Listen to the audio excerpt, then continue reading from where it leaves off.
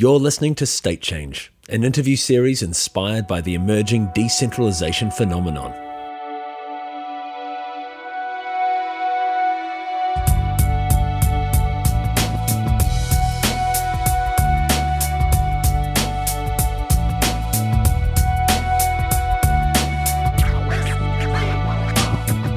I'm your host, Arthur Falls. On today's episode, John Crane explains block apps and consortium ledgers. Hey John, it's good to have you on the line. So what's your role at ConsenSys and what projects are you currently involved in? So right now I'm full-time on block apps. I'm part of the one of the block apps founding members. I work on user experience and sort of front-end development for blockchain applications. So what's the story behind block apps? What niche does it fill in the market and what's its role in the portfolio of spokes at ConsenSys? Right. So block apps is sort of more at the protocol layer. So, we have a lot of these distributed applications doing a lot of cool things with the Ethereum platform. And what block apps is doing is sort of making this platform more available to large enterprises. So block apps built an Ethereum version of the Haskell client. And in addition to that, they have a REST API that makes it very easy to integrate the Ethereum platform, with existing systems, for example, on a mobile phone or, even something as small as like a Raspberry Pi. So the block apps infrastructure that you guys have built, where can we expect to see that deployed in the short term? Is this primarily something that is aimed at banks or at, say, mobile app developers?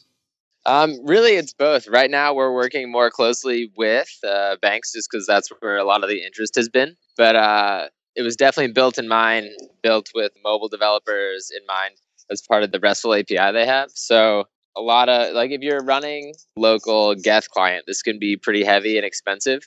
And it's unlikely that you're going to want to run an actual Geth node or, just an Ethereum node on your phone.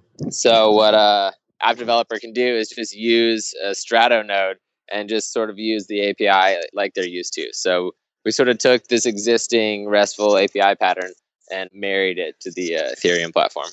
So you mentioned the Strato node. What's the relationship between Strato and the Haskell client and block apps in general? Could you explain the stack that's going on there? Right, yeah, sure. So Strato is sort of this RESTful API combined with the Haskell Ethereum client. So Ethereum H is the open source Haskell Ethereum client, and Strato includes this RESTful API. So that's all packaged up, and we have those available on Azure right now. But so Ethereum H is the open source Haskell client, and then Strato, sort of the value add, was adding this RESTful API on top of Ethereum H. Do you guys have any partnerships going on right now with organizations outside ConsenSys? Yeah, absolutely. There's probably a number of them I can't actually talk about right now, but I'm sure you're familiar with. So the Microsoft partnership. So this is going really well. We're on the Azure Marketplace, which is pretty exciting. So you can sort of one-click deploy a Strato node, which is, I think, exciting for us and then also exciting for just Ethereum in general. It's exciting to be the first Ethereum offering that Azure has. And then we have a lot of different NDAs, but we're moving forward with some other pretty big partners, and there's going to be a couple announcements. Actually, I think a couple this week, maybe even. So it's pretty exciting. Awesome. Yep. Yeah, that's really exciting. What spurred this rapid development in block apps? It seems like you guys are on the forefront of enterprise Ethereum solutions.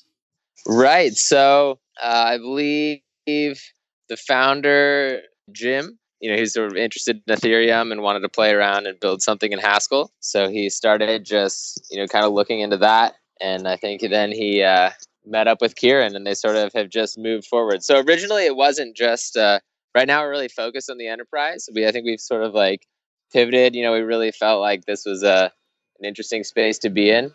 And so initially it was more of just like a developer API. And so we have sort of shifted as we've moved along. So it's been, an evolving sort of process. And we've been sort of changing with the trend as we've been going along.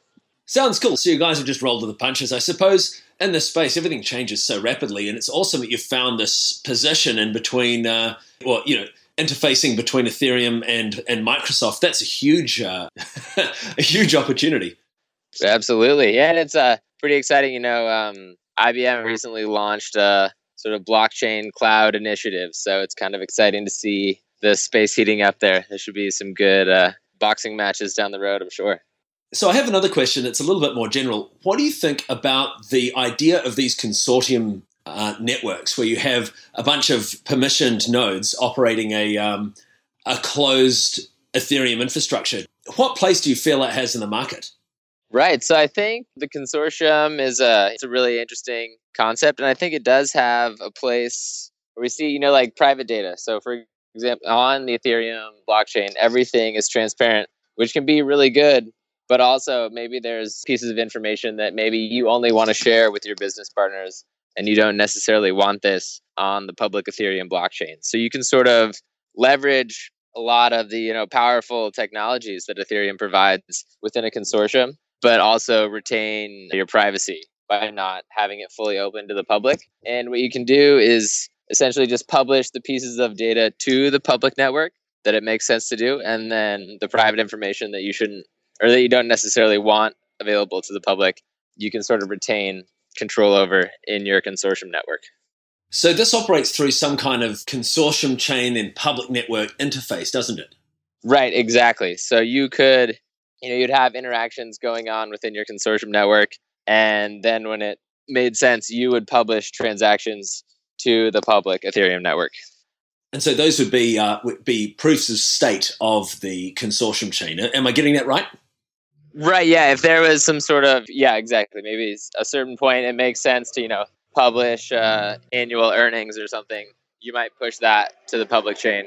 But maybe as things are, getting put together throughout the quarter, that's going to stay private within your consortium chain. And because the reason I bring this up is I presume that this is part of the idea of what Microsoft is doing, and BlockApps presumably has some role in this as well. Right. I mean, I think Microsoft's just excited to get people up and running on Azure using Ethereum. But it absolutely makes sense for a consortium architecture. They can easily, it's sort of easy to manage. It's easy to deploy on Azure. Everything's already right there. It can be a little bit difficult to set up. If you were trying to set up a consortium without some of the tools that Microsoft's offering, it would be a little bit difficult. Yeah, so one thing you mentioned earlier, we were talking about mobile. We were recently at the Mobile World Conference, which is sort of a fancy mobile conference for different vendors. But we had partnered with Ubuntu. So you had also mentioned what other partnerships did we have. So we're partnered with Ubuntu. They recently released a phone that's running the Ubuntu operating system. So we partnered with them and sort of leveraged this, our API to kind of include a sort of identity value transfer solution. And, we were able to pretty quickly, rapidly prototype that within the month. So that was quite exciting. But if people want to learn more or, check out some of the technology stack, you can go to blockapps.net. We have some documentation there. And we're actually, sort of sprucing it up, getting ready for this big Microsoft Build conference at the end of March. So that's going to be exciting. They have about 5,000 developers who show up for this every year. So this should be quite an exciting time.